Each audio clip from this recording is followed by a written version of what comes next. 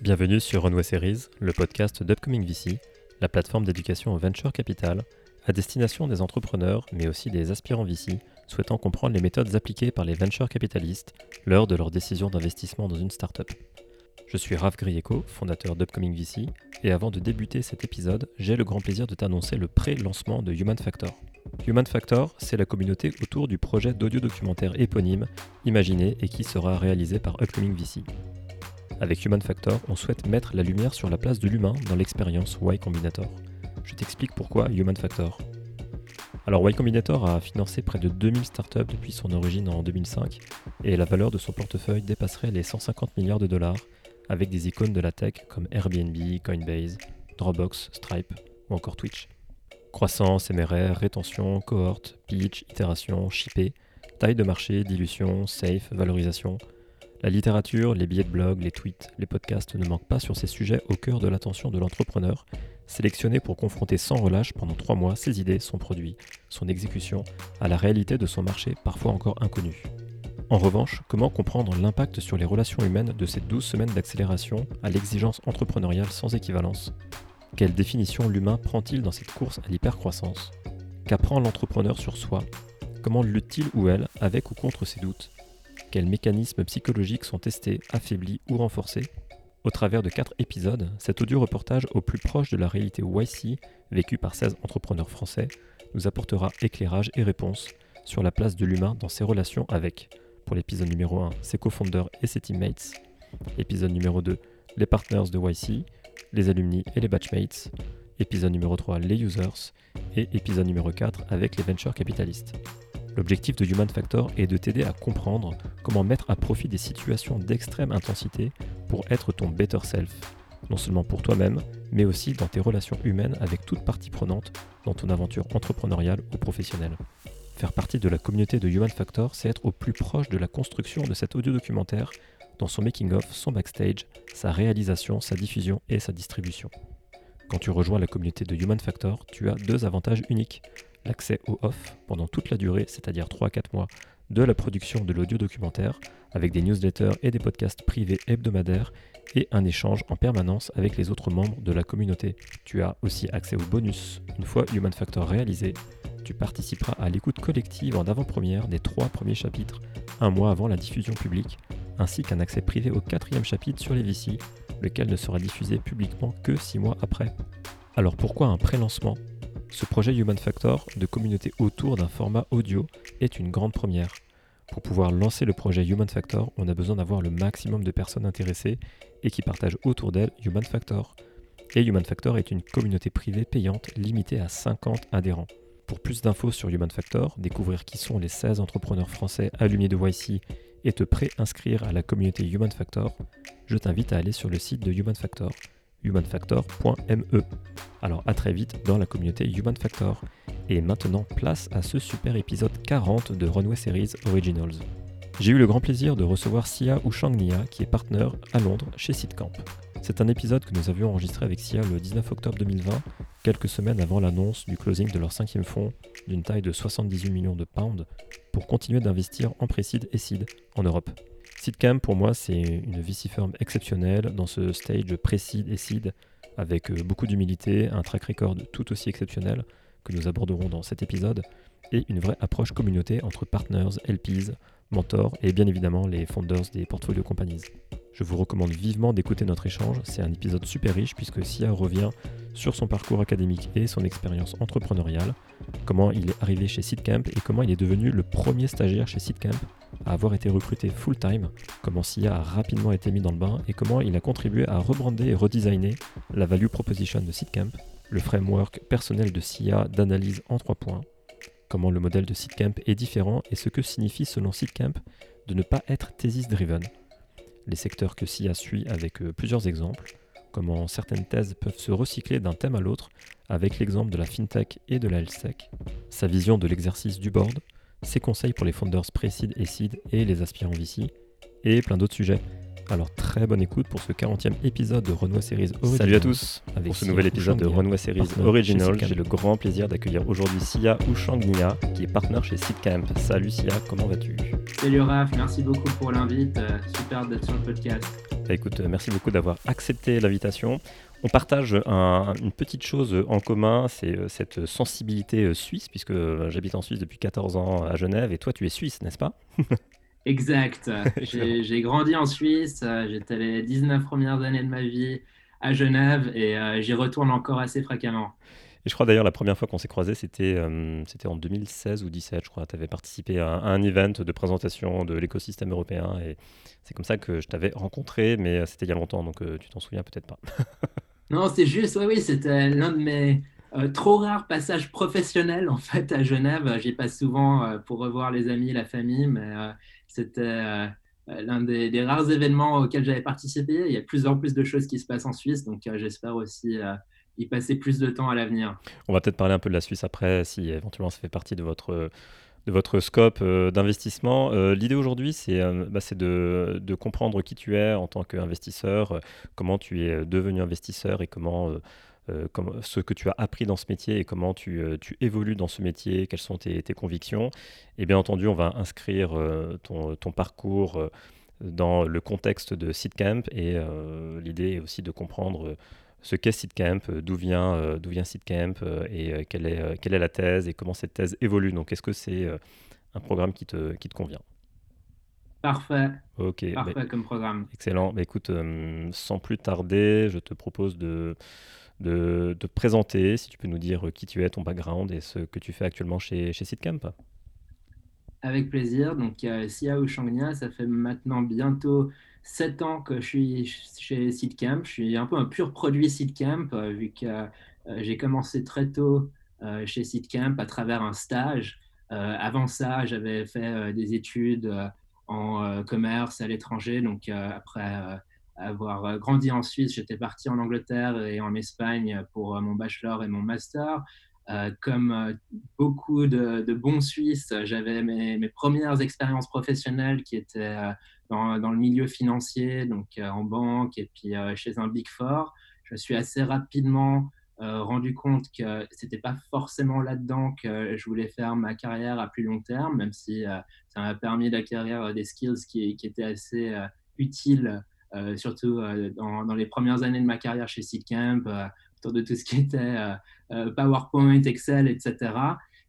Et donc, j'avais en parallèle lancé un projet entrepreneurial avec un ami proche lorsque je travaillais encore pour un Big Four, donc chez Ernst Young. Et donc, c'est là où vraiment j'avais découvert un peu cet univers des startups Internet et où je m'étais vraiment intéressé à la chose.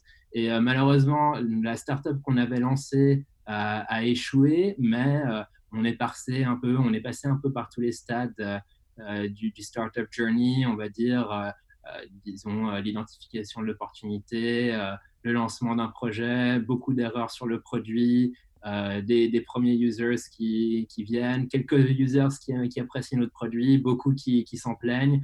Et on s'est rapidement rendu compte qu'on n'avait probablement pas approché le sujet de la bonne manière, mais de mon côté, à titre personnel, ça m'a vraiment donné l'envie de passer plus de temps dans l'écosystème startup et de trouver un rôle dans cet univers-là. Et donc, je me suis assez rapidement décidé à essayer de partir de mon cocon suisse et de voir quelles étaient les opportunités à Londres. Et c'est en essayant justement de réseauter avec des personnes dans mon entourage qui étaient déjà présents à Londres que l'un de mes amis de mon master, en fait, qui aujourd'hui travaille chez Point9, Ricardo Sequeira, qui m'a mis la puce à l'oreille sur le stage Seedcamp. Et j'ai Ricardo donc qui est devenu postulé. Equal Partner d'ailleurs chez Point9 récemment. Exact. Et donc j'étais à Londres à discuter avec un certain nombre d'amis qui avaient des rôles divers dans l'écosystème startup ou qui bossaient même pour certains dans des plus grosses boîtes tech. Et j'étais intrigué par le fait que Ricardo était donc parti chez Seedcamp à la suite du master qu'on avait les deux fini à SAD à Barcelone. Et je lui demandais un peu comment cette expérience s'était passée, comment il avait atterri là-bas. Et c'est là où il m'a juste dit que, en fait, Seedcamp, depuis les tout débuts en 2007, prend des stagiaires sur des rotations de 6 mois et que c'est une expérience top pour avoir, disons, un premier pied dans l'écosystème startup, pour travailler avec des entrepreneurs dans des boîtes super intéressantes et puis ensuite aussi, voilà, se faire une idée de si on veut travailler euh, plutôt avec une boîte super early stage, plutôt avec du late stage, etc. Et donc, je me suis dit, ça m'a l'air d'être assez parfait comme univers pour rentrer dans cet écosystème londonien. Et je me suis mis donc à travailler sur mon dossier de candidature pour Seedcamp. Et 4 mois plus tard, j'ai eu la bonne nouvelle que j'ai été pris pour le stage. Donc, ce n'était pas le processus de recrutement le plus structuré. Ça a pris du temps entre chaque étape pour avoir du feedback, mais j'ai eu au final la bonne nouvelle et j'étais vraiment parti dans l'idée de faire mes 6 mois et ensuite de ou bien rejoindre une boîte du portefeuille ou potentiellement une même boîte tech late stage et de vraiment me faire une idée de quels étaient les rôles qui pouvaient me plaire dans une startup. Il n'y avait aucun stagiaire qui était resté en fait sur un rôle full-time après le stage. Donc, disons que l'équation était assez claire du côté de Seedcamp. Mais le stage s'est très bien passé et je crois que j'ai eu un peu de chance sur le timing et du coup, je suis jamais parti de Seedcamp. On va rester un petit peu sur cette expérience pour vraiment comprendre cette transition vers un rôle vraiment d'investisseur, alors que si je comprends bien, tu avais plutôt une sensibilité d'operator et de founder. Est-ce que tu peux nous dire justement quelle était la boîte que tu as créée, ce que vous faisiez dans la boîte que tu avais créée avec ton ami qui malheureusement n'a pas duré? Oui, Je parle alors de la boîte, hein, pas de ton c'était ami. exactement. Non, non, mon ami se porte très bien et d'ailleurs, il a une autre boîte maintenant qui elle, marche bien. Donc non, je pense que l'expérience lui a aussi été utile de différentes manières. C'était une boîte qui était en fait, c'était une idée, disons, assez simple dans le travel, de partage de bons plans. Donc, quelque chose de très consumer, en fait, avec une interface très simple qui permettait, voilà, de très rapidement, en un clic ou deux, pouvoir juste sauver ses bons plans, les partager dans des listes qui étaient préfaites avec ses amis, et puis de pouvoir aussi avoir des recommandations sur la base de son réseau. Donc, très franchement, en y repensant maintenant, clairement pas le type d'opportunité que chez Seedcamp nous intéresserait, mais à l'époque, voilà, sur l'expérience que j'avais, le peu d'expérience que j'avais, il me semblait qu'il y avait un problème énorme à résoudre là-dedans. Et du coup, on s'y est attelé, on était jeunes, on avait l'enthousiasme. Et, et voilà, on a fait plein d'erreurs, mais c'était quand même une expérience intéressante. Et vous Et êtes je resté pense que, bootstrappé ou vous avez levé pour cette ouais, expérience? on est resté bootstrappé. Je pense que c'était probablement pas une mauvaise chose. On a eu accès à quelques grant funding pour startups, etc. Mais on est resté vraiment bootstrappé. On a eu l'aventure, voilà, à l'époque, aller sur le Web Summit, les podiums startups, etc. pour les compétitions, etc. Donc, c'était une aventure qui était fort sympathique, on va dire, où on a fait plein d'erreurs, mais on a beaucoup appris. Et c'est vrai que moi, j'étais pas vraiment parti dans l'idée de faire du VC. Le métier de VC, je le connaissais pas très bien et c'est quelque chose qui me paraissait super intéressant, mais très franchement, c'était pas forcément quelque chose qui me paraissait abordable dans les premières années de ma carrière. Et donc, j'étais vraiment plutôt parti dans l'idée d'avoir un rôle opérationnel dans une startup après mon expérience Seedcamp.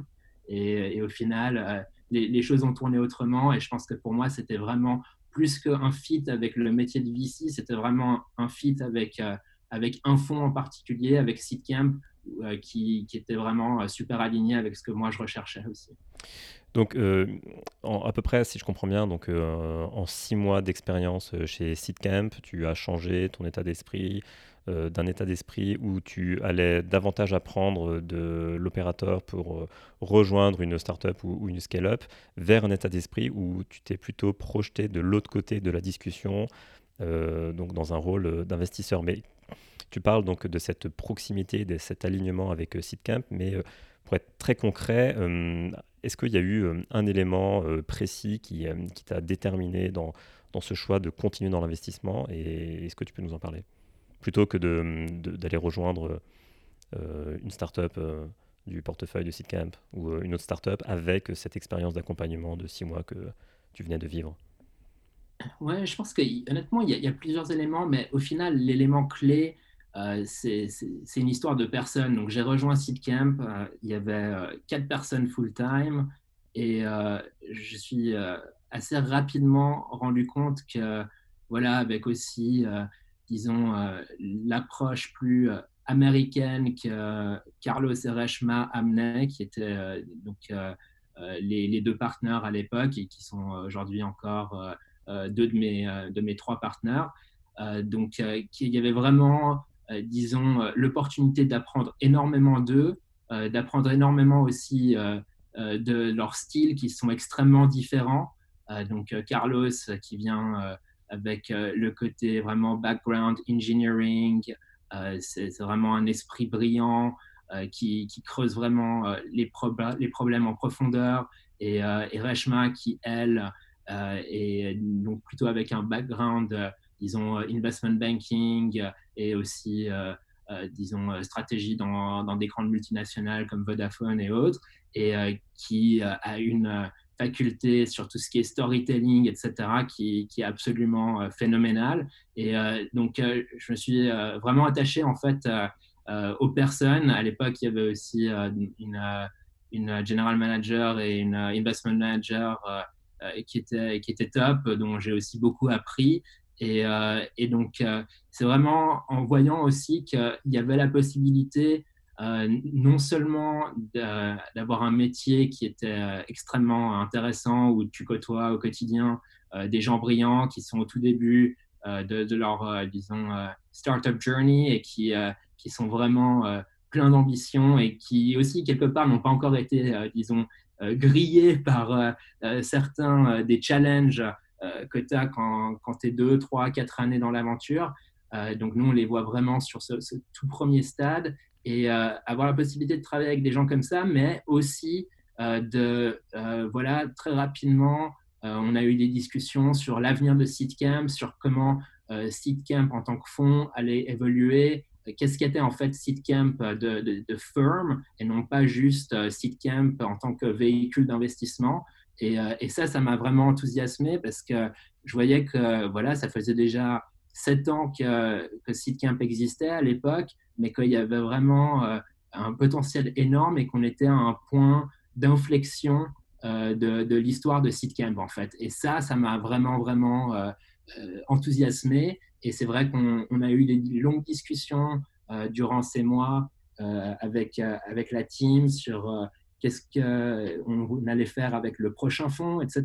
Et en voyant que malgré le fait que j'étais le petit nouveau, le petit jeune stagiaire, mon opinion comptait, qu'elle était prise en compte, et qu'ils étaient vraiment à l'écoute, et que voilà, c'était aussi des gens qui avaient énormément d'ambition. C'est ça qui m'a vraiment amené à rester lorsque je pense que c'était la fin du quatrième ou dans le 5e mois de mon stage. Carlos, au retour d'un trip à Berlin où on avait un événement startup qu'on organisait, sur le chemin du retour, m'a dit, mais en fait, qu'est-ce que tu penserais de rester avec Seedcamp, parce qu'on va lancer notre nouveau fonds cet été, et on va très rapidement doubler la taille de la team, et on pense qu'on aurait vraiment besoin de toi. Et on a commencé à discuter le rôle, et c'est vrai que j'ai eu la chance assez unique. Dans les semaines qui ont suivi, je leur ai dit très clairement, ben voilà, ça c'est les aspects qui m'intéressent, c'est les choses que j'ai faites durant le stage que je veux continuer à faire, mais il y a aussi certaines choses que je souhaite moins faire. Et ils m'ont dit, bon, ben, écris ton job spec, et puis on en discute. Donc, Dream c'est job. vrai que c'était voilà, c'était assez le dream job. Donc voilà, quand c'était quoi, je crois que je venais d'avoir 25 ans, on me dit, OK, bon, ben voilà, tu peux faire ton job spec. Tu sais aussi que tu es, à un moment assez charnière pour la boîte et qu'il y a encore énormément qui peut être fait. C'est vrai que c'est assez énergisant et du coup, je me suis assez rapidement dit que ça valait la peine de considérer la chose et que ça pouvait être une opportunité en or. Comme tu le dis, donc il y avait un certain nombre d'éléments qui ont convergé en ta faveur pour que tu passes full-time après cette expérience. Certains éléments de contexte, donc le facteur chance, mais tu le dis aussi que la qualité des discussions a permis de faire en sorte que tes convictions soient appréciées. Est-ce que tu peux éventuellement nous expliquer une ou deux choses peut-être très concrètes que tu avais abordées ou un ou deux avis très concrets que tu avais émis lors de ces discussions pour démontrer aux partenaires que tu avais cette vision long terme, cette vision stratégique, pour qu'on puisse avoir un peu une hauteur de vue sur ce move que tu as fait, et pour qu'on puisse comprendre de quelle manière il faut se projeter à long terme, sur quels critères, sur quel aspect de la vie d'un fonds. Tu as parlé notamment de l'au-delà du véhicule, donc j'imagine le branding et puis le positionnement par rapport à la concurrence. Mais est-ce que tu peux nous expliquer en quelques mots, avec un ou deux exemples, la teneur des discussions concrètes, stratégiques que tu avais eues? Alors, je pense qu'il il y a différents aspects sur cette question, dans le sens que, voilà, je vais pas mentir, durant la période du stage, j'avais la chance de faire partie de ces discussions-là et j'ai pu input sur certaines des discussions que Carlos et Reshma principalement avaient. Ils étaient à cette période-là aussi en pleine levée donc, pour ce nouveau fonds. Et donc, la partie véritablement stratégique sur la direction que le fonds allait prendre, c'était quelque chose auquel ils avaient déjà pas mal réfléchi. Mais c'est vrai que je me rappelle sur les premiers mois de stage, lorsque j'ai rejoint Seedcamp, on avait encore une approche qui était, disons, assez rigide sur ce qu'on offrait aux entrepreneurs d'un point de vue investissement. Donc, il faut savoir que Seedcamp, c'était en 2007, lorsque ça avait été lancé, c'était aussi un peu inspiré de ce que Y Combinator avait déjà débuté 2 années auparavant aux États-Unis. Et que sur nos deux premiers fonds, en fait, on avait un modèle qui n'était pas forcément exactement celui d'un accélérateur classique, mais qui s'apparentait quand même plus à certains des éléments de l'accélérateur, avec donc un deal standardisé et pas de capacité à follow-on dans les boîtes du portefeuille à travers le fonds directement, et aussi une approche au support qui était, disons, assez limitée dans le temps. Et par le fait que la team était extrêmement restreinte, c'était une approche qui était, disons, un peu plus ad hoc, où on avait la chance d'avoir un gros réseau de mentors qui étaient déjà en place. Il y avait beaucoup de gens aussi dans l'écosystème, des investisseurs et autres, qui étaient prêts à donner un coup de main. Ça, c'est, je pense, encore aujourd'hui, l'une des grandes chances qu'on a, c'est qu'on a beaucoup de goodwill de l'écosystème pour Seedcamp. Mais c'est vrai que déjà en 2014, on commençait à voir que certains entrepreneurs européens cherchaient directement à partir sur des levées plus importantes, que ce qui à l'époque était un chèque de 75 000 euros n'était pas forcément ce qu'ils allaient rechercher, et que de notre côté, on devait avoir plus de flexibilité sur cette offre-là. Et c'est vrai on avait des longues discussions à cette période-là sur comment on pouvait évoluer justement la communication sur ce qu'on faisait pour pouvoir être aussi attractif auprès des entrepreneurs qui partaient sur des plus grosses levées, sans pour autant se mettre dans une position de concurrence directe avec les acteurs traditionnels du seed investment européen. Et donc, on avait de nombreuses discussions sur ces sujets-là, et je pense que mon input a été apprécié, même si la direction stratégique était déjà présente avant. Après, de manière plus concrète sur mon stage, c'est vrai qu'au moment où j'ai rejoint Seedcamp, donc nous, on a une approche un peu différente, où on forme donc des portefeuilles qui sont plus importants que la plupart des autres fonds. Donc, au lieu de faire 20-30 investissements par fonds, on va faire 100 investissements par fonds. Et donc, lorsque j'ai rejoint Seedcamp, on avait déjà un peu plus de 100 boîtes dans le portefeuille. Et pour moi, ça a été un peu, disons, mon histoire de l'écosystème européen. Je l'ai un peu apprise en vraiment passant mes soirées et mes week-ends à lire sur les boîtes du portefeuille, sur ce qu'elles faisaient, passer du temps sur leur site internet, etc.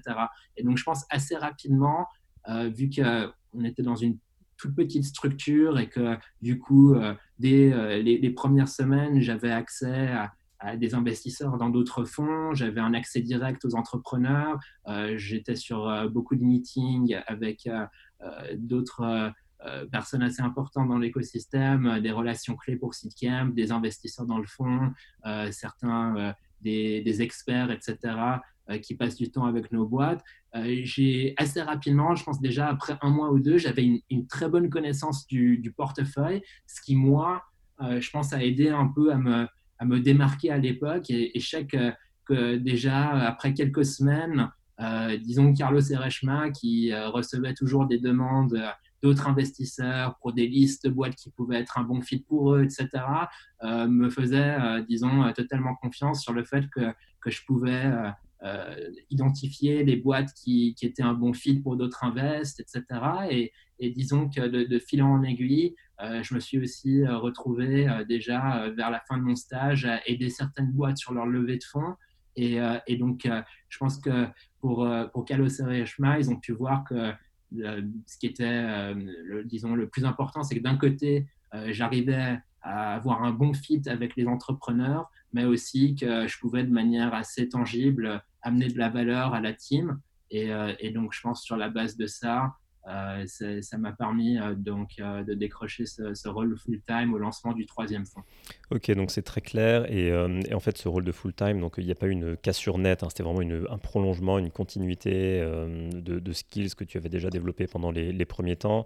Mais j'aimerais savoir, donc une fois que tu es devenu donc vraiment un investisseur, donc vraiment dans l'investment team, comment sont passés tes premiers meetings avec les founders qui voulaient échanger avec vous sur leur levée et vous pitcher? Comment tu as abordé ces meetings? Est-ce que tu as eu des surprises? Est-ce que c'était similaire à tes attentes? Est-ce que tu peux nous projeter un peu dans le passé pour qu'on comprenne comment tu te sentais au début? Est-ce que tu te sentais à ta place? Est-ce que tu avais des doutes sur ta capacité de compréhension de multiples secteurs? Et comment tu t'es adapté pour faire ce job, j'imagine, assez rapidement? Ouais, j'ai été assez rapidement mis dans le bain, on va dire.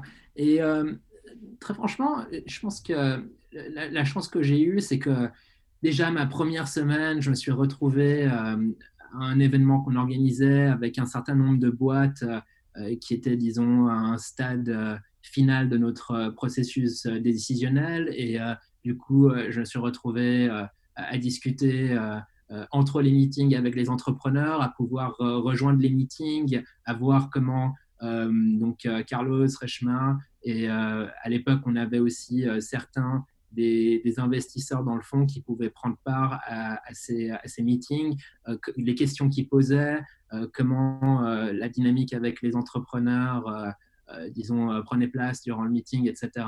Et donc, ça m'a assez rapidement permis de me rendre compte que voilà, ces entrepreneurs, bon, ben, c'est des gens souvent brillants, c'est des gens avec énormément d'ambition, mais au final, c'est des êtres humains. Et voilà que si tu les traites avec respect, si tu arrives à les mettre à l'aise, c'est ça qui importe le plus au final.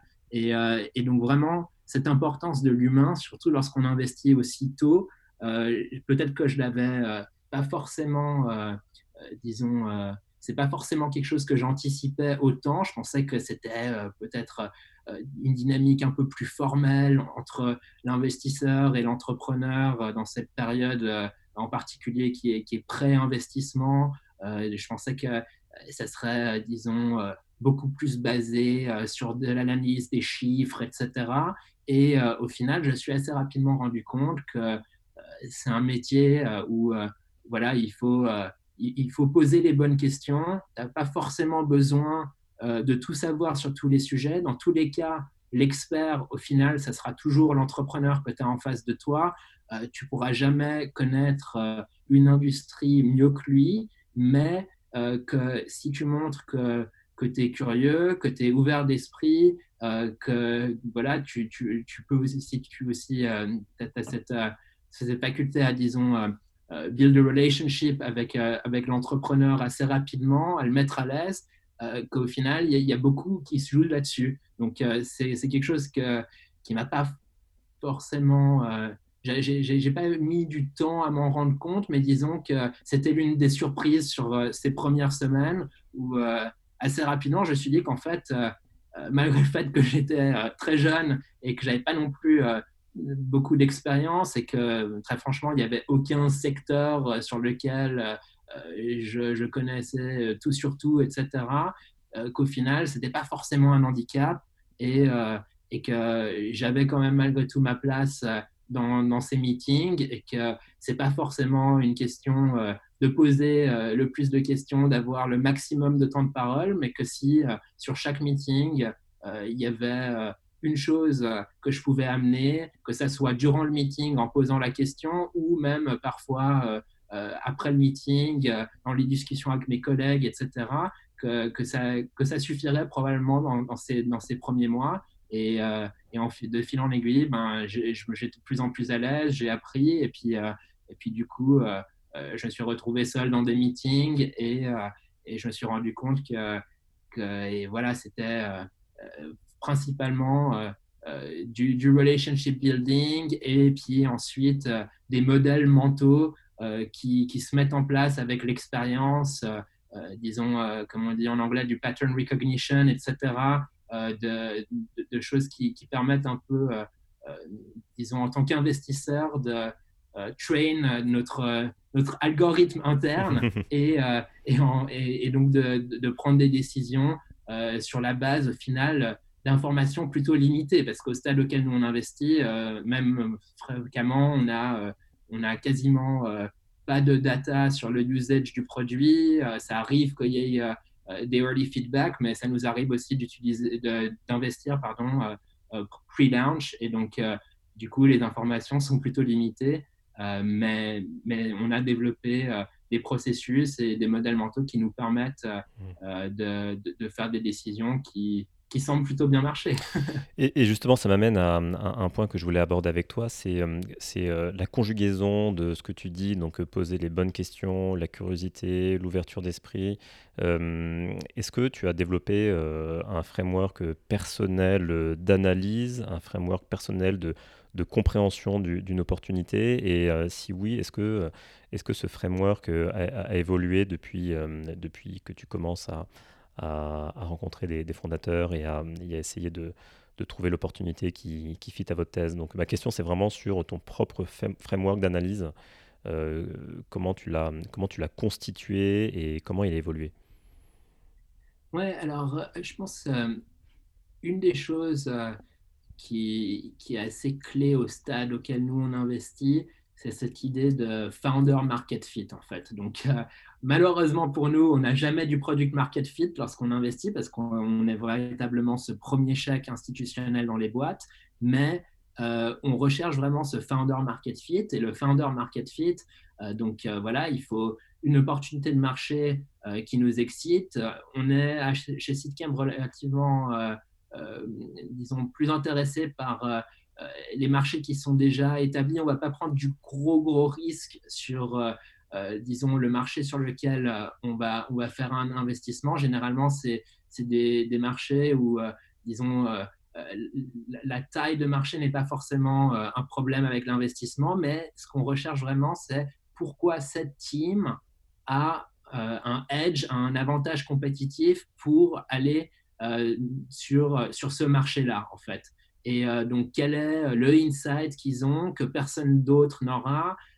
Et ça peut être parfois que, voilà, c'est des experts dans un domaine très spécifique et voilà, on se rend compte assez rapidement que personne ne connaît ce domaine aussi bien qu'eux. On vient de faire un investissement dans un software pour les tax teams. Donc, pas forcément le marché le plus, disons, sexy sur le Mhm. papier, mais lorsqu'on a rencontré la team, on s'est très rapidement rendu compte qu'ils avaient la complémentarité de skill set entre les capacités de produits, engineering, etc., mais aussi, disons, ce domain expertise dans tout ce qui était univers tax, etc., qui était assez unique. Et c'est assez rare d'avoir des spécialistes dans ce domaine-là qui ont aussi l'ambition de vraiment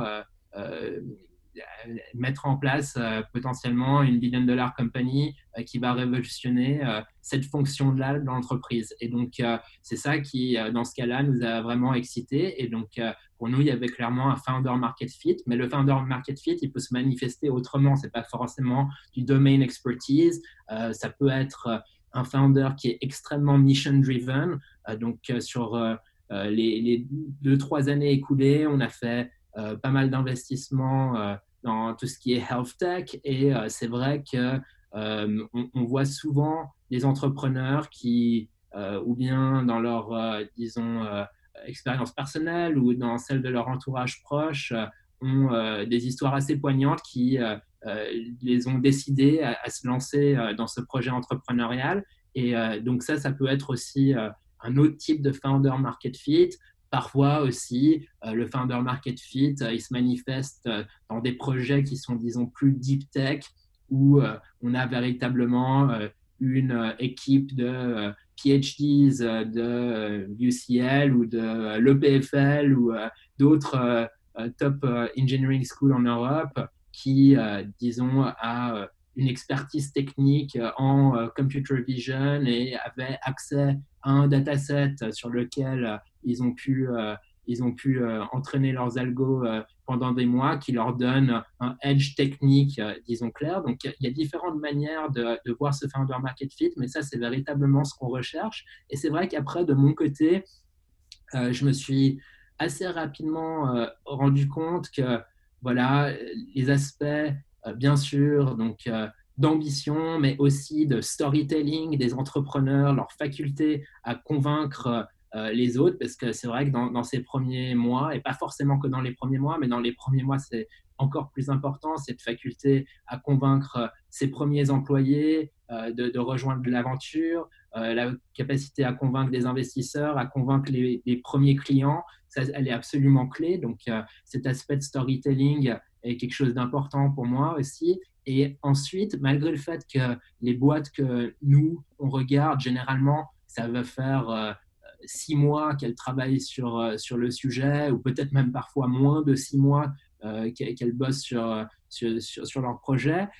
Cette capacité d'exécution, donc vraiment de rapidité d'exécution, est assez clé. Et c'est vrai que on peut, lorsqu'on voit autant de boîtes que nous, assez rapidement voir que voilà, cette team en particulier, rien qu'entre le call que j'ai eu la semaine dernière et le meeting que j'ai la semaine d'après, ou même en l'espace de quelques jours, ils ont vraiment cette capacité à faire des progrès assez exceptionnels en très peu de temps. Et donc, au final, je pense à tous les stades d'investissement, les investisseurs cherchent à investir lorsqu'ils ont l'impression qu'il y a un certain momentum déjà en place. Et même au stade très précoce auquel nous on investit, le momentum, ça ne va pas être des métriques exceptionnelles, du revenu et autres, mais si tu peux prouver que très rapidement, en quelques mois, tu as pu quelque part déjà un peu dérisquer ta proposition de valeur parce que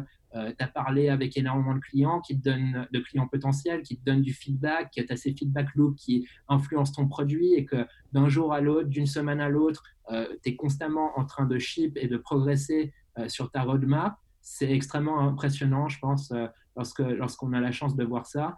Et donc, ça, c'est aussi un autre élément clé. Et enfin, le dernier, je pense à nouveau l'importance de l'humain. On essaye quelque part de juger un peu des valeurs de l'individu en fait et des valeurs de chacun des founders dans la team, parce que au final, lorsque nous on investit, ils sont encore, disons, au peak excitement voilà, ils viennent d'avoir leur idée il y a de cela quelques mois, ils en sont au tout début, voilà, ils sont pleins d'énergie, etc.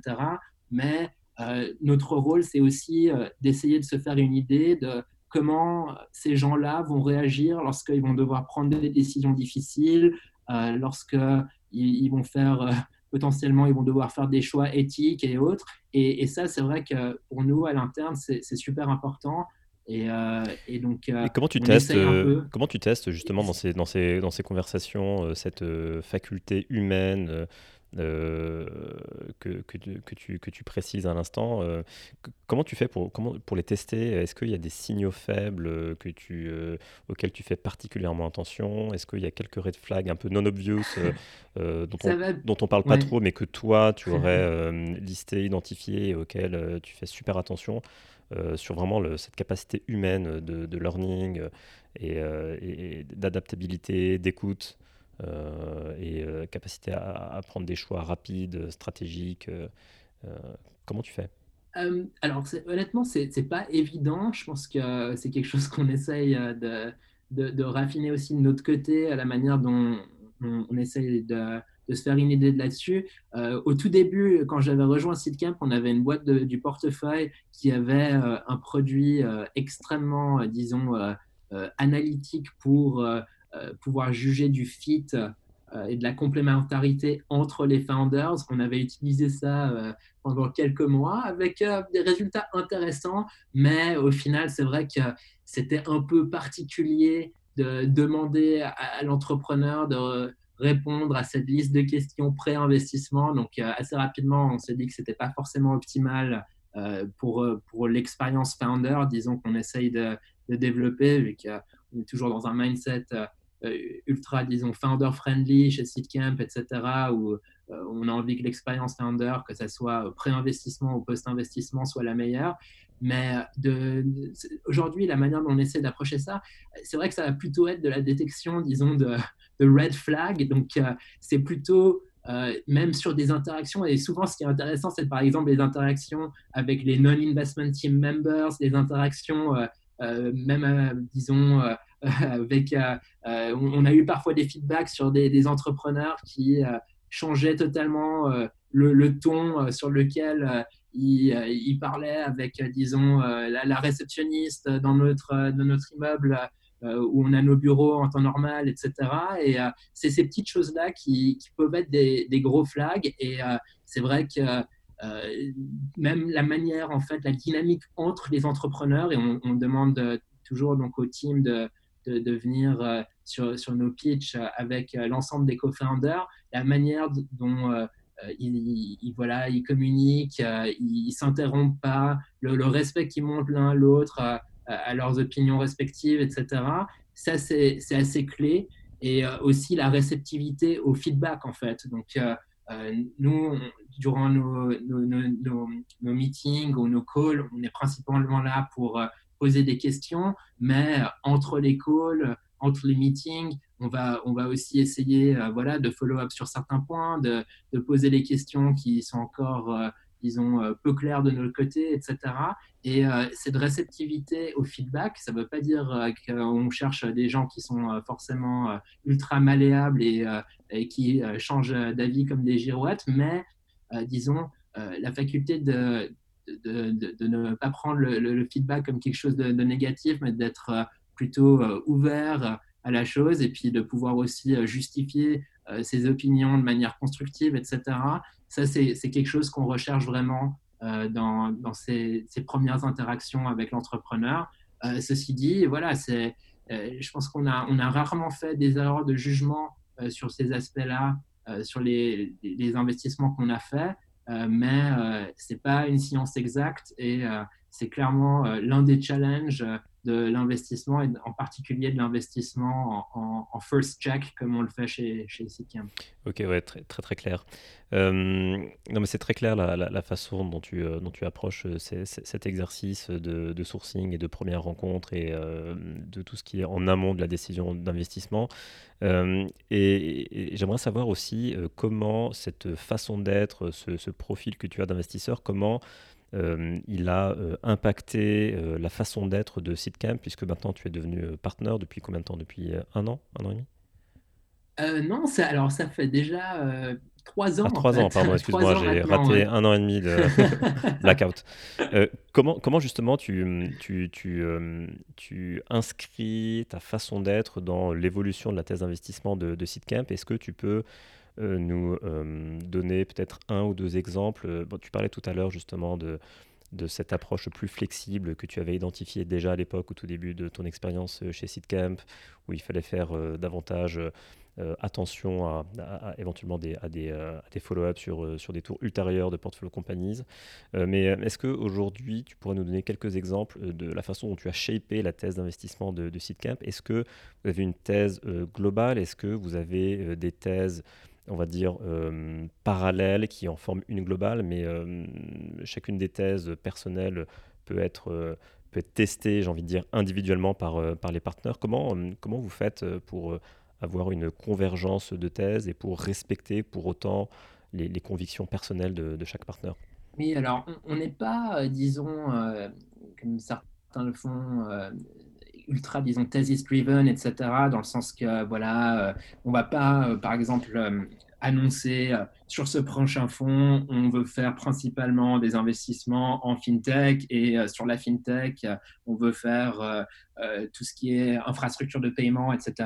C'est ce qui nous intéresse. Donc, c'est en fait un modèle un peu différent où voilà, d'un point de vue stratégie, et ce qui est aussi annoncé aux investisseurs dans le fonds, à nos LPs, c'est donc voilà, une stratégie pan-européenne sur tout ce qui est software. Ensuite, par contre, chacun d'entre nous aura des thèmes qui l'intéressent plus, aura des affinités avec certains peut-être business models ou certains secteurs, etc. Et c'est vrai que de mon côté, j'aime bien, disons, bosser sur des boîtes qui sont parfois sur des secteurs un peu plus niches. Donc, j'avais en 2017-2018 un peu développé nos thèmes d'investissement sur tout ce qui était crypto. Ensuite, là, par exemple, au cours de l'année C'est ton écoulée, on ADN a fait suisse qui parlait, hein. ça doit être ça, Raph. Ouais. Mais plus récemment, c'est vrai que au cours de l'année écoulée, on a fait pas mal sur tout ce qui est open source software. Donc, à nouveau, des thèmes qui, moi, personnellement, me parlent, m'intéressent. J'avais fait à nouveau peut-être le côté suisse, mais pas mal de fintech dans mes premières années chez Seedcamp.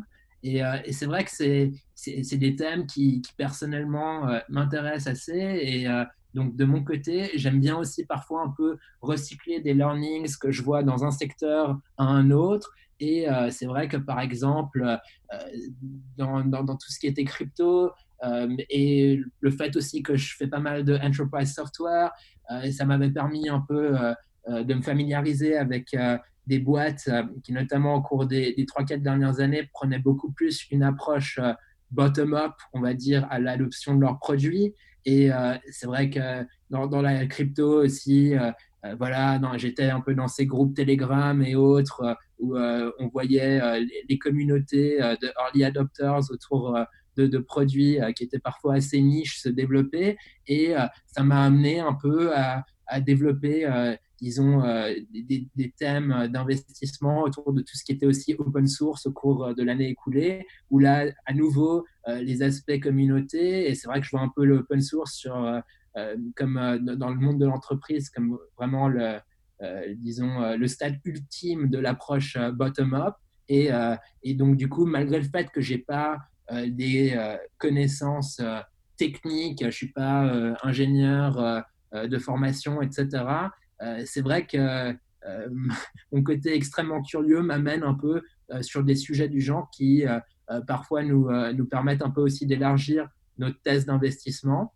Et c'est vrai que de manière générale, c'est assez intéressant de voir comment certaines thèses d'investissement peuvent aussi un peu se recycler d'un secteur à l'autre. Donc, euh, par exemple, dans tout ce qui est fintech, nous, en 2015-2016, on a eu la chance de faire beaucoup de consumer fintech. On est rentré en premier chèque dans Revolut, mais aussi dans des boîtes comme Curve, comme Monies, ou même sur du SME, du Pleo qui fait donc une corporate spending card.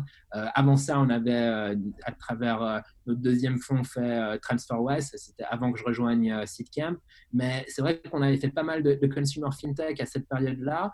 Et à ce moment-là, on voyait vraiment ce qu'on appelle un peu ce unbundling, cette décomposition de l'univers des services financiers avec des boîtes qui se rendaient compte que l'expérience client était vraiment pas terrible de la part des banques et d'autres grands acteurs financiers. Et du coup, ils venaient avec un produit assez spécifique pour une expérience client qui était vraiment, disons, 10 fois meilleure que ce à quoi le client était habitué. Et donc, on a fait pas mal d'investissements du genre. Et ce qui est intéressant de voir, c'est que sur notre fonds actuel, on est passé plutôt sur de l'investissement B2B. Là, on fait beaucoup, disons, de deals fintech sur tout ce qui est infrastructure, etc.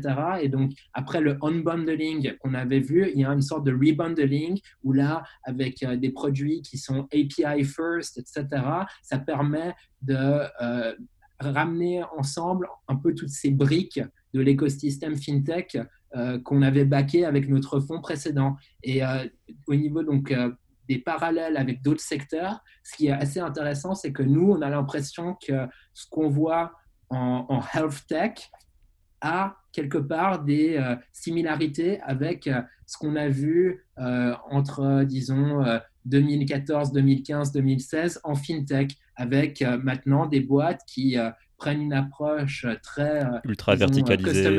Mm. ultra verticalisée, très customer-centric, avec vraiment voilà, le fait qu'on s'est habitué maintenant dans de plus en plus de domaines de notre quotidien à avoir des produits qui ont une expérience produit qui est vraiment top.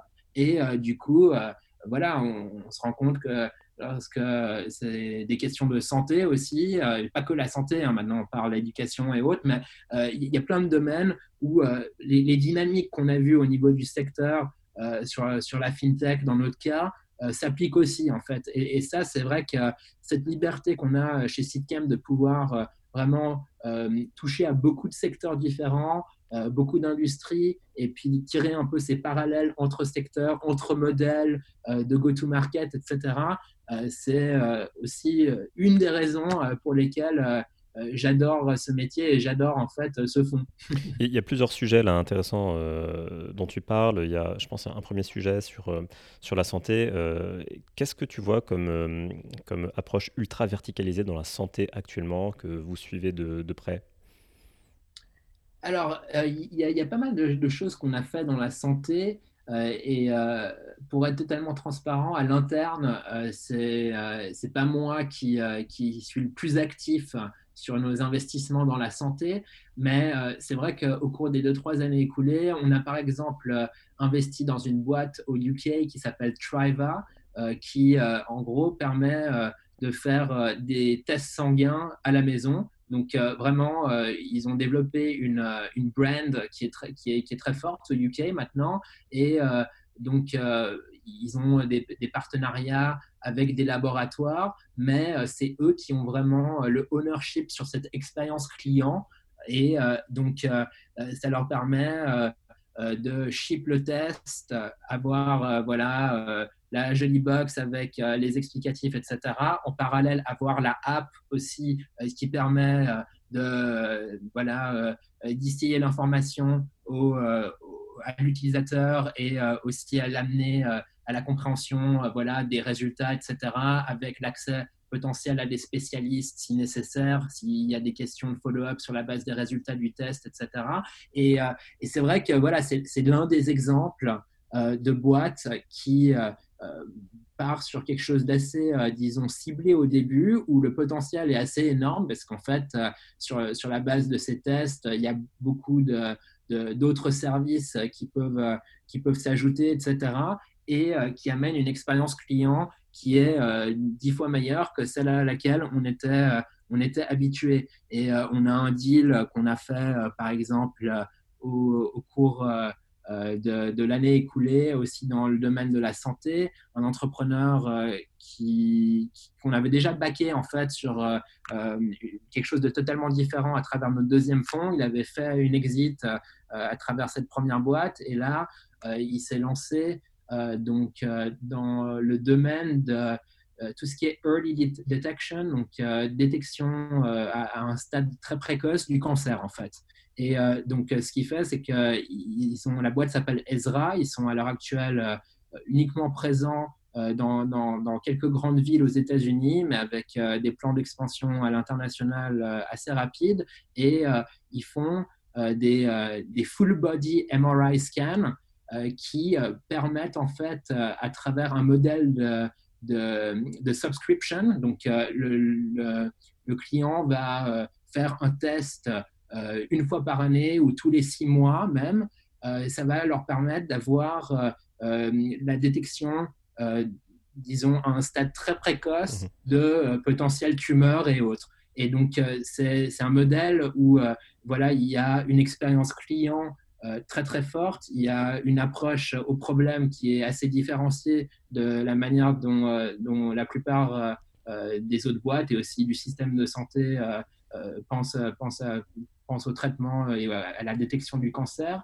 Et il y a aussi, en fait, d'un point de vue technologique, dans leur cas, des, des développements qui leur permettent, sur la base de la technologie qu'ils ont développée en computer vision, etc., de drastiquement diminuer le coût du scan, en fait. Et donc, Mhm. c'est une boîte avec une ambition énorme qui est aussi sur un sujet où, voilà, c'est un impact qui pourrait être absolument énorme pour tout le monde. Je pense que tout le monde a dans son entourage des gens qui ont été malheureusement touchés par le cancer. Et c'est vrai de voir un entrepreneur comme ça qui, comme je le disais un peu avant, super mission driven et qui a réussi au cours des 2 années écoulées à passer d'un pitch deck lorsqu'il est venu nous voir à maintenant des milliers de personnes qui à New York ou en Californie se font tester et sont des clients heureux, et des histoires aussi, disons, personnelles de personnes qui ont vraiment détecté à un stade très précoce leur cancer et ont pu justement le soigner. C'est vraiment ce type de boîte-là, dans tout ce qui est health tech, qui nous enthousiasme énormément. Ouais, non, c'est très clair. Merci pour ces détails bien riches. Il y a un autre point aussi dont tu parlais tout à l'heure, et tu évoquais notamment le track, donc TransferWise, Curve, Revolut notamment. Et tu mentionnais aussi le fait que vous n'étiez pas vraiment thesis driven. Alors du coup, est-ce que tu peux nous expliquer Seedcamp aujourd'hui, ce que c'est en chiffres, et concrètement quel est le brand que vous mettez en avant, qui n'est pas un brand de thèse, mais qui est autre chose, pour que Mhm. vous ayez cette appeal, cette attractivité, pour que les founders viennent engager une discussion avec vous, sachant que vous n'êtes pas thesis driven. Donc un entrepreneur ne viendra pas vous voir puisque vous êtes expert en fintech ou expert en health tech, mais que vous êtes, je n'ai pas envie de dire opportuniste, mais vous avez des moments d'attention qui peuvent représenter certaines années, mais qui ne sont pas non plus des focus labellisés comme étant des thèses d'investissement. Donc, comment vous vous positionnez dans l'écosystème VC pour avoir un brand qui parle aux entrepreneurs, pour que ces entrepreneurs se disent c'est avec Seedcamp que j'ai envie de poursuivre l'aventure? Ouais, alors je pense qu'il y a différents éléments qui sont clés dans notre positionnement. Je pense un aspect, c'est le côté expert sur le stage d'investissement, sur le stade auquel on investit, davantage que, comme tu le disais, sur des secteurs ou des thèmes en particulier. Donc, c'est vraiment cette expertise sur de ton premier chèque institutionnel à la série A, en fait. On a vu maintenant plus de 350 boîtes en Europe faire voilà, ce cheminement du pre-seed au seed, et ensuite, pour certaines d'entre elles, lever des grosses séries A. Et donc, il y a, je pense, à l'interne, beaucoup de know-how sur ces aspects du company building, on va dire. Et donc, je pense ce qui est clé dans notre modèle, c'est que en tant qu'investisseur chez Seedcamp, et c'est vrai aussi pour l'ensemble de mes partenaires, on se voit plus comme des connecteurs que comme ton expert sur des questions pricing ou sur tout ce qui est enterprise sales et autres, mais vraiment que ça soit à travers notre core team. On a des venture partners qui viennent avec une expérience fonctionnelle très spécifique. On a des experts in residence aussi qui sont là pour bosser avec les boîtes du portefeuille. On a aussi une ancienne CMO du portefeuille qui est donc là pour bosser sur toutes les problématiques marketing, communication, etc. avec les founders. On a mis aussi pas mal en place pour aider les boîtes sur les aspects recrutement, etc. Donc sur toutes les fonctions clés du early stage company building, que ça soit à l'interne ou à travers notre réseau proche, on a la capacité de bien aider les boîtes, je pense. Et donc ça, c'est vraiment ce que nous, on met en avant. Et c'est vrai que par le fait qu'on a un portefeuille aussi large, ça nous permet de faire des choses vraiment intéressantes parce que sur des aspects simples, mais la communauté, par exemple, d'entrepreneurs Seedcamp online, lorsque tu poses une question, il y a une liquidité énorme sur la plateforme due au fait que, contrairement à la plupart des autres fonds, tu n'auras pas, disons, 30 ou 40 ou 50 autres entrepreneurs qui seront sur ton Slack ou sur ton channel interne, mais tu en auras 1000 dans notre cas. Et donc, du coup, c'est pas forcément qu'on a des niveaux d'engagement qui sont 10 fois plus élevés que les autres, mais c'est juste dû au fait que grâce au volume qu'on a, à partir du moment qu'il y a une question qui est posée, dans la demi-heure qui suit, il y a 3, 4, 5 réponses super précises à la question.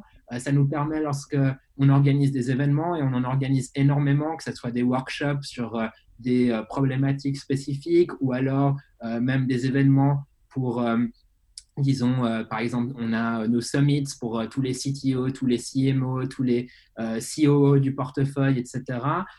Ou des événements pour certains subsets du portefeuille, par exemple nos boîtes FinTech, nos boîtes Health Tech et autres, de vraiment avoir toujours 50, 80, 100 personnes qui se joignent à nous. Et c'est vrai que ce réseau d'entrepreneurs est assez clé, et c'est quelque chose aussi que nous, on utilise énormément déjà même dans nos processus décisionnels pour se faire une idée sur des marchés et puis parler à nos entrepreneurs pour voir si en effet les opportunités qu'on considère selon leur point de vue sur un secteur, etc., font sens ou pas, mais aussi, bien sûr, post-investissement. Je pense que lorsque on investit aussitôt que nous, pour l'entrepreneur, ça peut être assez, disons, une mission en solitaire, on va dire. On est vraiment les premiers à investir lorsqu'il y a peut-être une team de 3 ou 4. Et donc, on peut immédiatement les rattacher à un réseau où il y aura voilà, 20 autres boîtes qu'on a backées la même année, qui sont encore au tout début de leur startup journey. Il y en aura un nombre encore plus important qui auront déjà levé leur tour de seed ou leur tour de série A. Et donc, il y a énormément de cross-learning, en fait, dans ce réseau Seedcamp.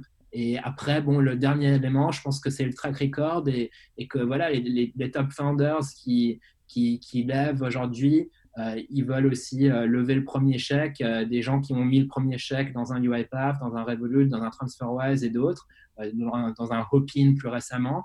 Et donc, c'est vrai que ça nous permet, de par le fait qu'on fait ça depuis peut-être plus longtemps que la plupart des autres acteurs du early stage en Europe, vu que ça fait déjà 13 ans, et qu'il y a pas mal de boîtes qui ont scale et qui certaines ont déjà eu des grosses exits et autres.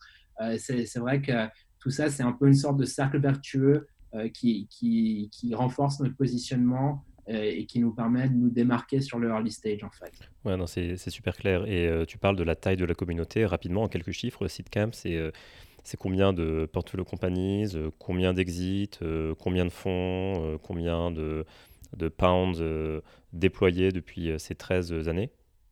13 Alors années, pardon. on est assez en fait transparent sur pas mal d'aspects du track record, donc notamment sur notre dernier fonds, en fait, on avait publié notre deck, donc le deck sur lequel j'avais passé de longues soirées à travailler pour notre Tu fundraising du étais fonds l'artisan 4. du deck. Oui, j'ai maintenant la chance aussi d'avoir mon collègue Kieran qui m'a beaucoup aidé sur le deck de notre prochain fonds, mais je suis souvent oui, celui qui prend un peu le lead là-dessus et bien sûr avec l'input de mes partenaires, mais ouais, donc le deck avait été publié, donc c'est vrai que maintenant on a plus de 350 boîtes du portefeuille, on a le fonds actuel qui est un fonds de 60 millions de pounds et le prochain fonds en fait qu'on va lancer sous peu qui va être un peu plus important en taille. On se met dans une tranche de 75 millions de pounds, voire un peu plus, et qui restera sur une stratégie qui est très similaire au fonds actuel. Au niveau des exits, donc nous on avait fait quelque chose en fait d'assez unique en fait en 2017 où on avait fait un deal de secondary sur nos deux premiers fonds. Donc ça nous a permis D'apporter un peu de liquidité. Ouais. d'avoir de la liquidité sur l'ensemble des portefeuilles des Mm. fonds 1 et 2. Et donc, le fonds 1, on l'a return plus de 3x. Le fonds 2, on l'a return plus de 4x. Le fonds 3, vu qu'il a Revolut et UiPath, je pense qu'il a des bonnes chances d'être l'un des meilleurs fonds de l'histoire en Europe. Et le fonds 4, on est plutôt content vu que, au vu des nouvelles qui sont sorties dans les news ces derniers jours, on a notamment avec Hopin et puis quelques autres boîtes déjà des boîtes qui après 2-3 ans d'investissement, semblent vraiment, vraiment bien performer. Donc c'est assez excitant de ce côté-là. Et ensuite, comme je disais avant, on a du côté des entrepreneurs. Maintenant, cette communauté de plus de 1000 entrepreneurs, vu que généralement les teams qu'on back, elles ont en moyenne 2 à 3 co-founders. On a plus de 1000 entrepreneurs maintenant qui ont levé leur premier chèque chez nous. Et c'est vrai que même encore les boîtes qui sont disons, dans les billion dollar valuation et plus, on continue parce qu'on était le premier chèque, je pense. Ça permet de développer une relation assez à part avec les entrepreneurs et on continue à être très proche de ces entrepreneurs et sur des aspects beaucoup plus spécifiques et beaucoup plus ad hoc, mais par exemple sur les aspects de fundraising, etc., ou parfois l'expansion aux US, on peut encore voilà, donner un coup de main ici et là. Et de manière générale, ces entrepreneurs-là aussi sont toujours très ouverts pour donner un coup de main et puis peut-être partager un peu leur expérience, leur expertise au reste de la communauté. Donc c'est vraiment, disons, on parle parfois de Seed Camp Nation. C'est vraiment une communauté assez forte et aussi pas seulement d'entrepreneurs mais de co-investisseurs. Donc il faut savoir qu'en fait Seed Camp, pour la petite histoire, la manière dont ça avait débuté, c'était un certain nombre de fonds qui étaient déjà établis en Europe en 2007, les Index Ventures, Valdorton, Atomico et autres, qui avaient en fait mis le capital de départ derrière Seedcamp. Donc c'était une initiative qui avait commencé sans forcément avoir l'aspect return financier comme priorité numéro une, mais plutôt pour développer quelque chose pour l'écosystème européen qui à l'époque manquait. Et au final, bon ben, ça a bien marché et ça a évolué dans une direction qui est celle que je décrivais Mhm. auparavant. Mais c'est vrai qu'on a un positionnement qui nous permet aussi d'être très collaboratif avec les autres acteurs de l'écosystème, que ce soit les fonds de seed ou les angels ou les gens plus late stage, vu que on n'est pas aussi ownership driven que la Mhm. plupart des autres fonds. Nous, on cherche des ownership de 5 à 7 dans les boîtes, ce qui veut dire qu'on peut très facilement syndiquer nos deals avec d'autres invests. D'accord, ouais, c'est très clair. Il y a encore quelques sujets que j'aimerais aborder avec toi. Il y a un sujet qu'on a rapidement évoqué, c'est le sujet de l'accompagnement en fait des portfolio companies. J'ai bien compris que vous vous positionnez plutôt comme des super connecteurs, bien que vous ayez des experts in residence et des venture partners. Mais toi, en tant que partenaire et en étant au board de companies, Qu'est-ce que tu as comme attente de cette relation entre fondateur et investisseur? Est-ce que tu as des points de vigilance particuliers? Comment tu te prépares pour les board meetings? Quel est ton mindset, ton attitude? Comment tu, euh, comment tu agis durant ces boards? Alors, déjà, je pense, la première chose, c'est que le board pour nous, alors oui, on va être sur les boards, d'ailleurs uniquement dans des positions de board observer, on va pas être des board directors, mais on va être généralement pour la première année ou les 2 premières années quand les boards se forment sur le board en tant qu'observateur. Mais c'est vrai que c'est au final qu'un touch point parmi beaucoup d'autres avec l'entrepreneur. Nous, à partir du moment où on investit, voilà, on aura un groupe sur Telegram avec les entrepreneurs où on fait pas de deal attribution aussi chez Seedcamp, donc c'est un autre aspect un peu unique, disons, de notre modèle. On a vraiment plutôt ce côté team effort où voilà, il y aura un point de contact principal, un point de contact secondaire dans la team investissement pour chaque entreprise, mais ensuite, on est totalement à l'aise sur le fait que sur des problématiques spécifiques, ça va être quelqu'un d'autre qui va prendre le lead, que potentiellement, avec l'évolution de la boîte, on va devoir remplacer le point de contact principal par quelqu'un d'autre dans la team qui est plus approprié pour ce stade de la boîte ou pour certains des challenges auxquels la startup doit faire face. Donc, c'est vrai on a un modèle très flexible, mais nous, à partir du moment qu'on investit, donc je le disais, on utilise Telegram, ça, c'est des préférences internes qui nous amènent à utiliser Telegram, mais donc on a un groupe qu'on met en place avec les entrepreneurs et la réalité, c'est que oui, on a des touch points un peu plus, disons, structurés, réguliers, qui peuvent, pas forcément dans les premiers mois lorsqu'on investit en pre-seed, mais disons à partir du moment où il y a aussi un autre investisseur institutionnel et que la boîte commence à avoir levé 1,5, 2, 3 millions, là, il y aura un board qui se met en place et donc il y a aussi le côté, voilà, du board meeting trimestriel, etc. Mais l'interaction avec l'entrepreneur, voilà, c'est principalement une interaction où au quotidien, on va être là et s'échanger des messages où on est extrêmement proche de l'entrepreneur ou disons aussi proche qu'il le souhaite.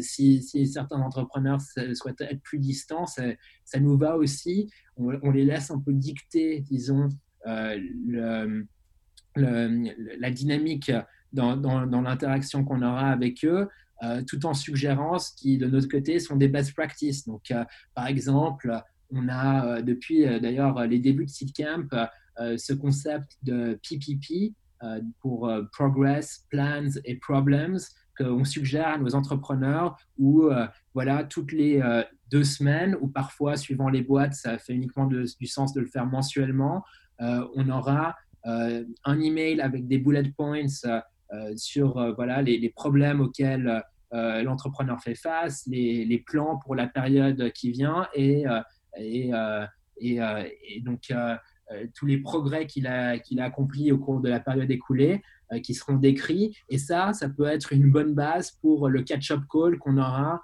après qu'il nous ait envoyé son PPP. Donc, on a des process du genre qu'on suggère et on est ensuite à voilà, tard dans nos soirées parfois échanger des messages pour aider à raffiner un email que l'entrepreneur va envoyer à un client potentiel, à un potentiel invest, à discuter si il faut voilà, revisiter la stratégie de fundraising Mhm. ou sur des problèmes plus spécifiques. Mais c'est vrai que voilà, le board, ça va être un format à travers lequel on peut aider la boîte et avoir principalement de la visibilité sur les challenges qu'ils ont. Mais pour nous, au final, c'est pas le format principal. C'est beaucoup plus, Ongoing discussion. disons, ongoing discussion et du feedback sur, disons, tous les soucis du quotidien auxquels l'entrepreneur peut faire face, comment gérer potentiellement une situation difficile avec un employé, avec un autre investisseur, etc. Et c'est vrai qu'aussi, le fait qu'on soit ce premier chèque et qu'on on ait, même lorsque la boîte a levé une série A, etc., l'accès encore au board, mais pas forcément dans une position où on est le fonds qui a 15 ou 20% de la boîte. Ça nous permet parfois d'être, disons, la personne que l'entrepreneur va venir voir pour avoir un avis tiers qui sera toujours encore l'avis d'un investisseur qui est donc sur la cap table de la boîte, mais qui est peut-être un avis différent d'investisseurs qui ont, disons, 15% de la boîte, qui sont sur le board en tant que directeur, etc. etc. Donc, c'est vrai que c'est un peu une dynamique différente qu'on essaie de mettre en place avec nos founders et, euh, et généralement, c'est quelque chose qu'ils apprécient. Mm. Et vous qui êtes donc un acteur de l'écosystème depuis longtemps maintenant, donc tu disais 13 plus années, comment tu vois d'un point de vue assez macro, géographique, européen, évoluer cet écosystème assez disparate qui est quand même assez fragmenté et comment tu vois peut-être la France et aussi la Suisse, puisque il se passe pas mal de choses en Suisse, comment tu vois ces deux pays évoluer et les spécialités éventuelles de ces pays émerger. Et d'ailleurs, ma question aussi sur l'écosystème français, est-ce que vous avez investi en France? Je ne crois pas avoir vu des... Oui, Ouais. oui, oui, oui. On a fait quelques belles boîtes, je dirais, qui sont pour certaines encore très early, mais non, on a quelques beaux investissements à travers le fonds actuel en France. Donc, j'ai passé plus de temps en France avec le fonds actuel et c'est vrai que ça nous a permis de faire quelques jolis deals dont je pense qu'on va pas mal entendre parler dans les mois qui viennent. Donc, on est investisseur dans des boîtes comme Maze Design, comme Sorare qui marche très fort en ce moment. On a investi aussi donc dans le open source, dans Melisearch. Donc, on a un certain nombre d'investissements qui sont encore assez early stage, vu que c'est des investissements qu'on a fait à travers le fonds actuel, Mhm. mais c'est des boîtes sur lesquelles on a disons, de gros espoirs.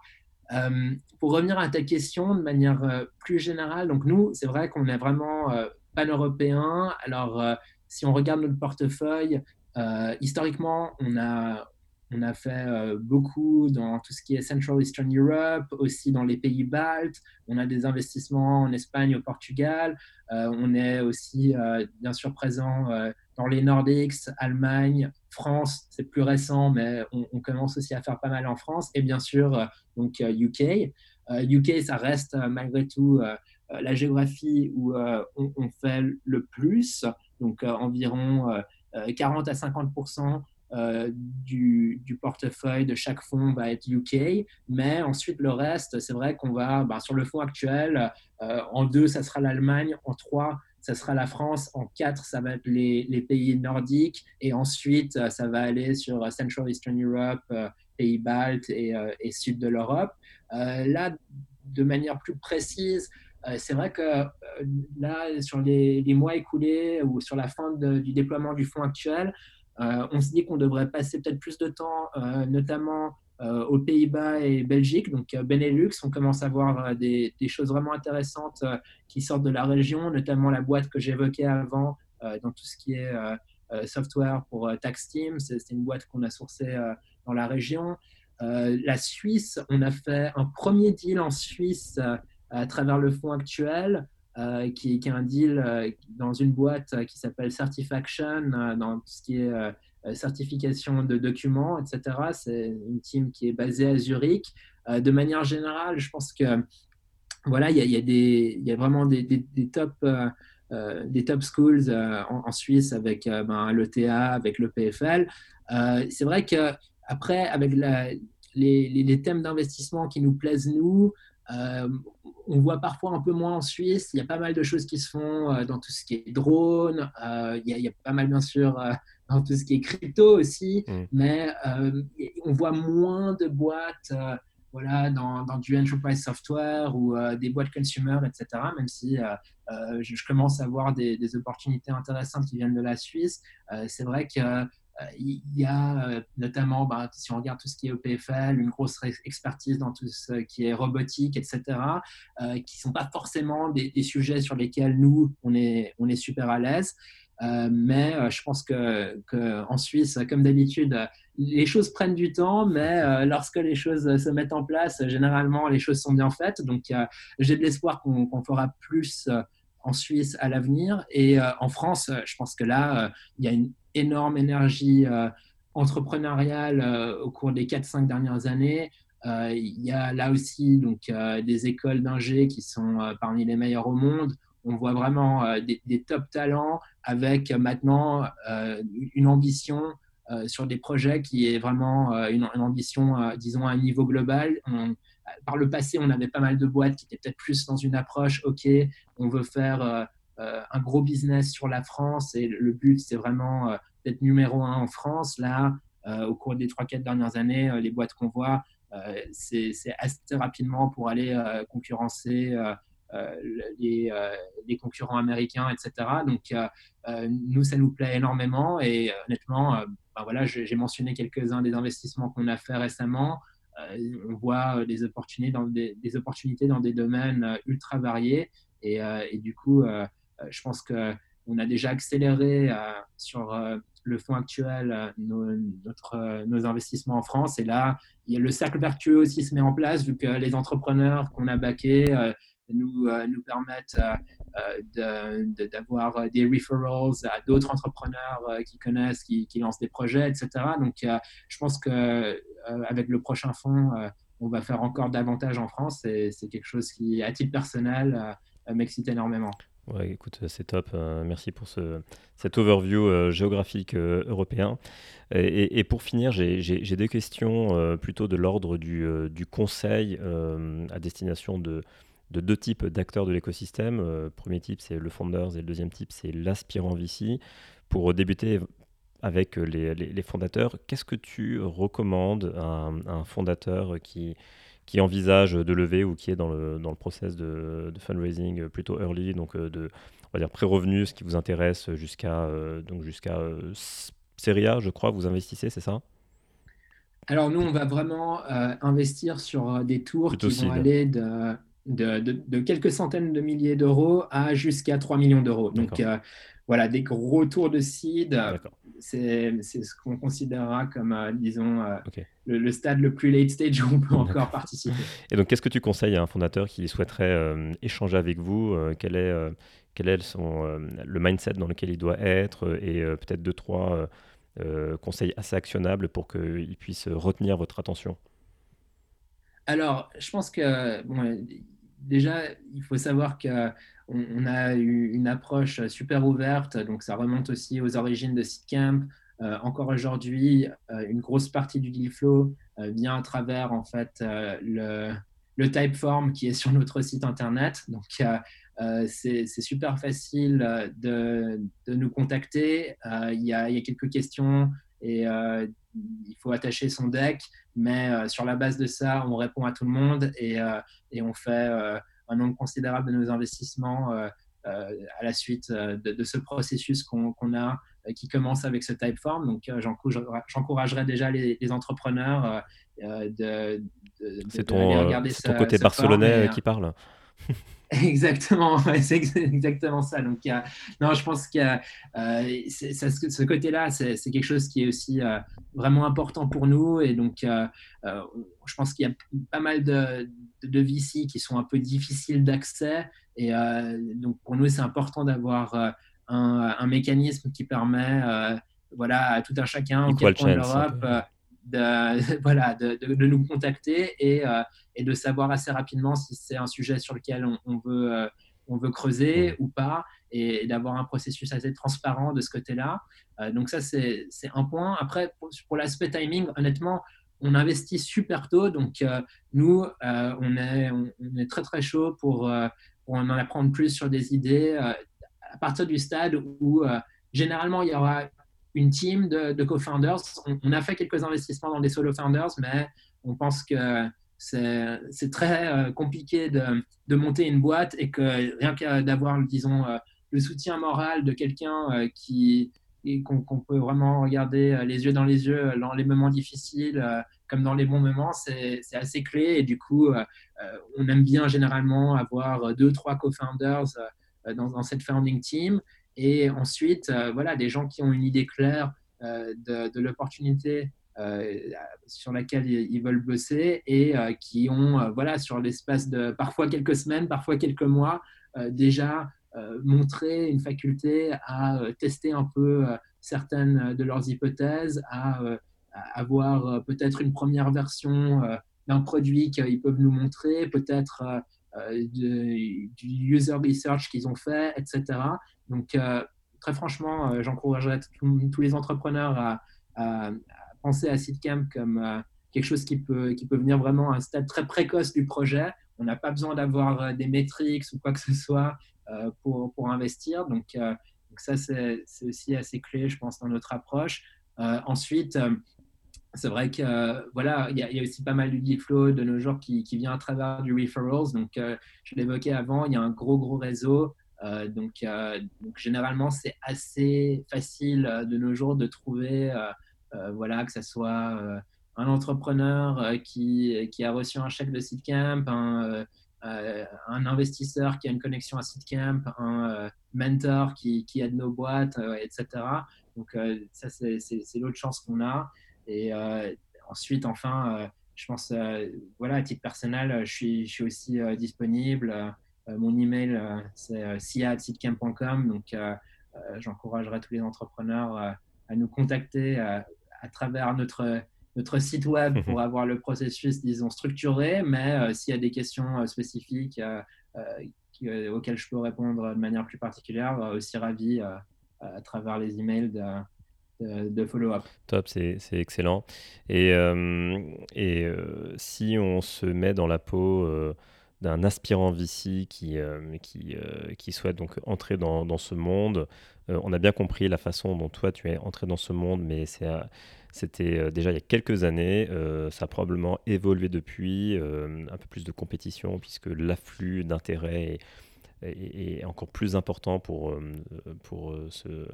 ce métier. Qu'est-ce que toi, tu recommanderais à un aspirant VC pour stand out? Est-ce que tu as quelques conseils particuliers sur l'attitude ou sur des actions aussi très concrètes qu'un aspirant VC pourrait mettre en avant pour sortir du lot? Ouais, alors je pense que c'est vrai qu'il y a plus de concurrence, mais il y a aussi, je pense, plus de jobs. À l'époque où j'ai eu mon stage chez Seedcamp, Seedcamp était l'un des très rares acteurs à avoir, disons, une position qui était ouverte sur son site. Je ne pense pas qu'il y avait beaucoup de VC qui recrutaient de manière aussi open à travers un processus transparent, etc. Ça se faisait, disons, un peu plus en sous-marin.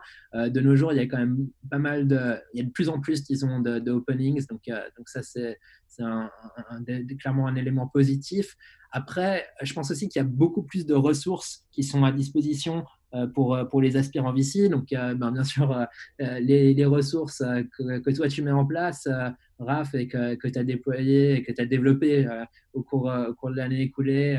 Et donc, ça, c'est top. Mais aussi, par exemple, des podcasts comme 20 Minutes VC de Harry Stebbings, ou même, en fait, je voyais juste au cours des derniers jours, Pietro, qui est un investisseur chez Stride VC, qui a lancé un guide en fait pour Breakinto.vc.